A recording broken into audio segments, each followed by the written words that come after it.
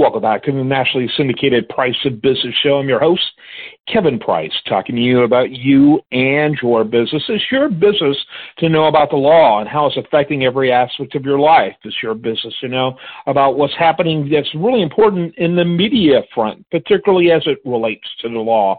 And so that's why I'm really excited about John O'Connor joining our media team here. He'll be doing reoccurring commentaries on business, the law, the political front, and the media. And we're delighted to have him join us. He's distinguished in the legal profession. He is an experienced trial lawyer practicing law in San Francisco since the early 70s. And he has tried cases in state and federal courts throughout the country. He served as an assistant U.S. attorney in Northern California, representing the United States in both criminal and civil cases. But he may be best known for his work as the attorney of Mark Felt, whom most of you know as Deep Throat in the Watergate situation. And he became very familiar with the role of the Washington Post in Watergate in his representation of Mark Felt. And so he brings a lot of experience. He also wrote briefs regarding Patty Hearst, the United States versus Patty Hearst, and really had himself involved in some of the biggest lawsuits of the 20th century, representing the federal government in the vast majority of those cases. So we're delighted to have him. He's going to be bringing his interesting insights every other week here on the Price of Business show. You can learn more about him and his work at postgatebook.com. That's postgatebook.com. And that's the name of the book that he talks about most often. It relates to media, Postgate. And again, that's postgatebook.com. All right, with that, John O'Connor. Thanks, Kevin. The Price of Business has asked me to discuss the media's treatment of the emerging Biden scandals. All societies survive or not based upon the wisdom and fundamental truth of their shared narratives. There is always a moral to the story. Recently, Senator Charles Grassley released a memo of a confidential FBI informant who detailed a $5 million bribery payment to then Vice President Joe Biden for the firing of a Ukrainian prosecutor who was investigating his son's corrupt oligarch client. The AP headlines, however, rather than directly stating the shocking allegations, seem to accuse Senator Grassley of impropriety, not Biden. The headline read, "Grassley releases full FBI memo with unverified claims." Other media headlines followed suit. Does this headline reveal a corrupt media, or is it an anomaly? And if the former, how did we get to this low point in conveying our society's narratives? After the highly touted, shamelessly self-promoted Washington Post investigative Watergate journalism, thousands of aspiring young people sought to become, like the legendary Woodward and Bernstein, fearless speakers of truth to power, uncovering corruption and cover-up without fear or favor. But 50 years later, these supposed investigative journalists have become the corrupt actors whom they promised to expose. Have our vaunted good guys become dirty cops? It sure looks like it. While this evolution from clean to corrupt has been proceeding apace for 50 years, there is no better incarnation of this perverse role change than the recent journalism concerning ostensible Biden family corruption. There is much room for legitimate good faith debate about the strength of evidence against Hunter Biden and separately his father Joe. But the debate is properly about the unseemly activities of Hunter and the practiced neglect of same, at the least, by his father. Whatever the strength of evidence, all of it is ugly, worrisome, problematic. There's no way to sugarcoat this. There's a noisome stench emanating from Bidenville that cries out for further investigation. This tableau of potential Biden family corruption amounts to a test of the bona fides of modern investigative journalists. Will they investigate facts in a dispassionate way, or will they act as partisan publicity agents covering up wrongdoing, perhaps treason? What results has this test thus far returned?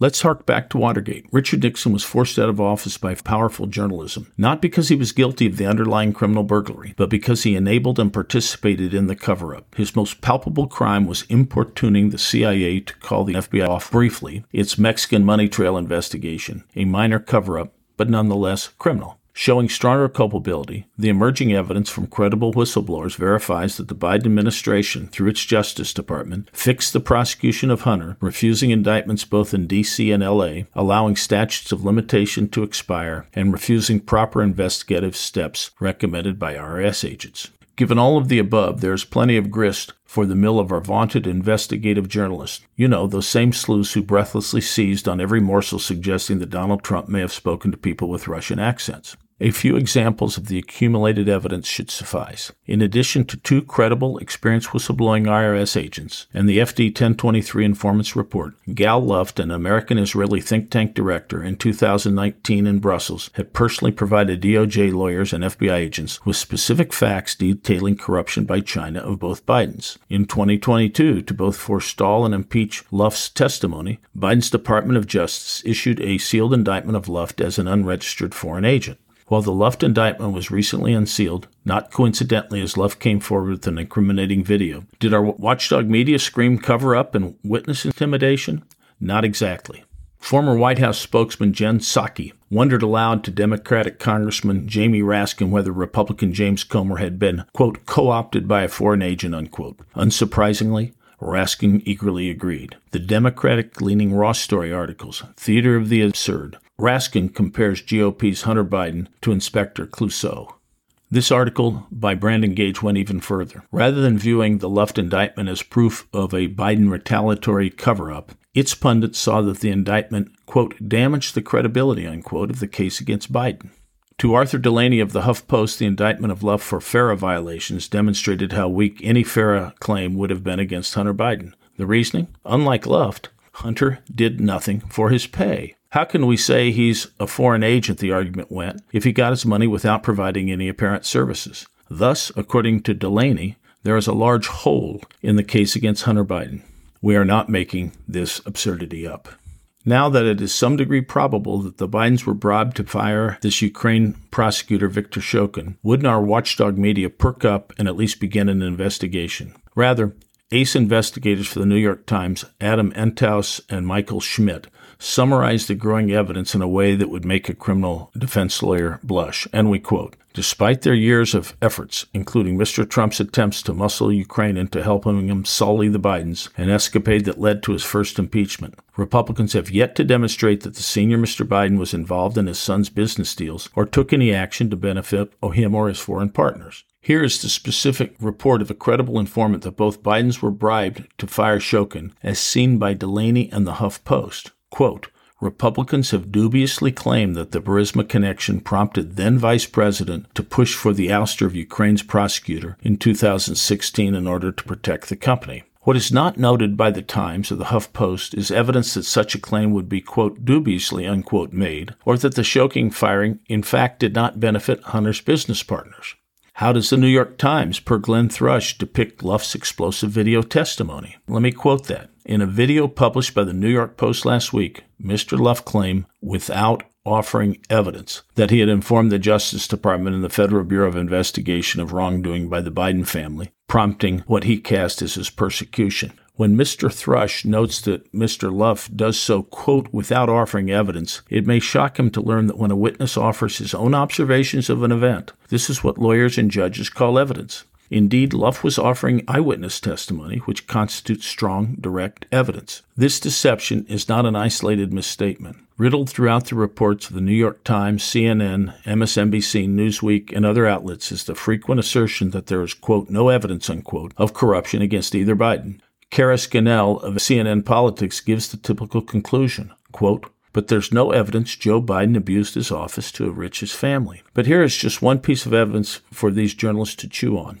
On his laptop from hell, Hunter Biden self-pityingly confided to his daughter that she need not share income with her father, as Hunter must with his. To be sure, Hunter may at the time have been under the influence of some substance, but nonetheless, this is direct evidence against Joe Biden, an admission by a co-conspirator properly in evidence against his co-conspirator father. Common sense tells us that corrupt actors do not pay millions for influence without proof of delivery of the influence sought. The millions going to Joe's relatives through a middleman cutout, Rob Walker, laundered through numerous shell companies is itself evidence of corruption. So what conclusion can be drawn about the state of modern major media investigative journalists?